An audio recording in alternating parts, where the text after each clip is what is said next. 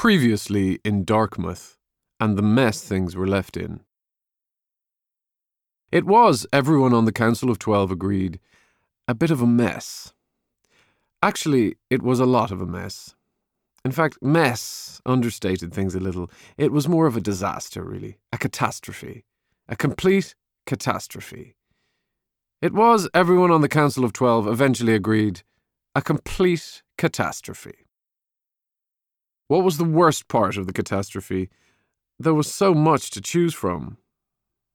Darkmouth was the last town left on Earth where legends of myth still invaded, but Hugo the Great, the only active legend hunter left to fight them off, was lost on the Infested Side. As if that wasn't bad enough, and it was very, very bad, Darkmouth had been left in the hands of his son Finn, a boy still almost 11 months away from his 13th birthday when he would become complete as a legend hunter. Worse yet, this boy was not exactly top of his legend hunter class, which was some achievement given he was the only boy in his legend hunter class. Somehow, that wasn't even the end of the mess. The 12 had managed to plant a spy in the town. Steve, a half-hunter from a long line of legend hunters, had never properly hunted until he arrived in Darkmouth. It turned out he had never properly spied either, as his cover was blown by Finn, the very boy he was supposed to be keeping a close eye on. There should have been a positive in the form of Steve's daughter, Emmy, who not only befriended Finn, but also showed a desire and heart for fighting legends that the boy lacked. Except it was increasingly clear that her enthusiasm would cause trouble someday. And that day came when she helped a legend, Bruni the Hogboon, escape back to the Infested Side from which all legends come. And then, just to add icing to the whole cake of catastrophe, Darkmouth turned out to be harbouring a traitor. Mr. Ernest Glad was supposed to be a fixer, a helper, a lifelong friend to Hugo. Instead, he was collaborating with the legends and helped them invade. And he ended up opening a gateway to the Infested Side and pushing Finn's mother Clara through it.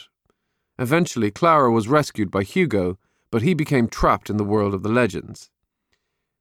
Yes, Finn did shove Mr. Glad into the gateway, trapping him and turning him into a million points of light.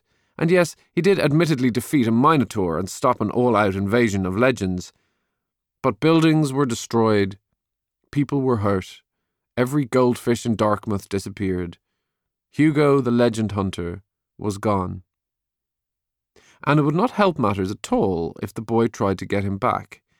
No, that would only end in further, final catastrophe. Or something far worse. The Arrival of the Human, from the Chronicles of the Sky's Collapse, as told by inhabitants of the Infested Side. When the humans stepped into this cursed world, the sky changed colour. A gateway had opened from the promised world. There were two voices, that of a human boy and a man. But when the gateway closed, only the man remained, and as the army arrived to capture him, the sky went from its usual bleak grey to an entirely different shade of abysmal grey. It is true that all of this was witnessed and described by one of the ancient Grey-Eye sisters, and it is also true that it was not her turn with the single eyeball they shared between the three of them. She could sense it, though, she insisted, just as she could sense the advancing army. She had felt their tremor through her only tooth, just before it fell out. The army followed the fleeing human across the dead earth. Shimmering armour covered his body, yet by the time the chase was over, he had suffered wound after wound until the redness of his flowing blood was vivid against the desolate land where even the soil desires vengeance. Escaping deep within the scorched forest, the legend hunter glanced behind to see if they were closing on him, only to stumble at the edge of a crater in the earth. He grasped desperately at a petrified branch, but when it broke, the crack echoed across the land. The human fell. The army converged.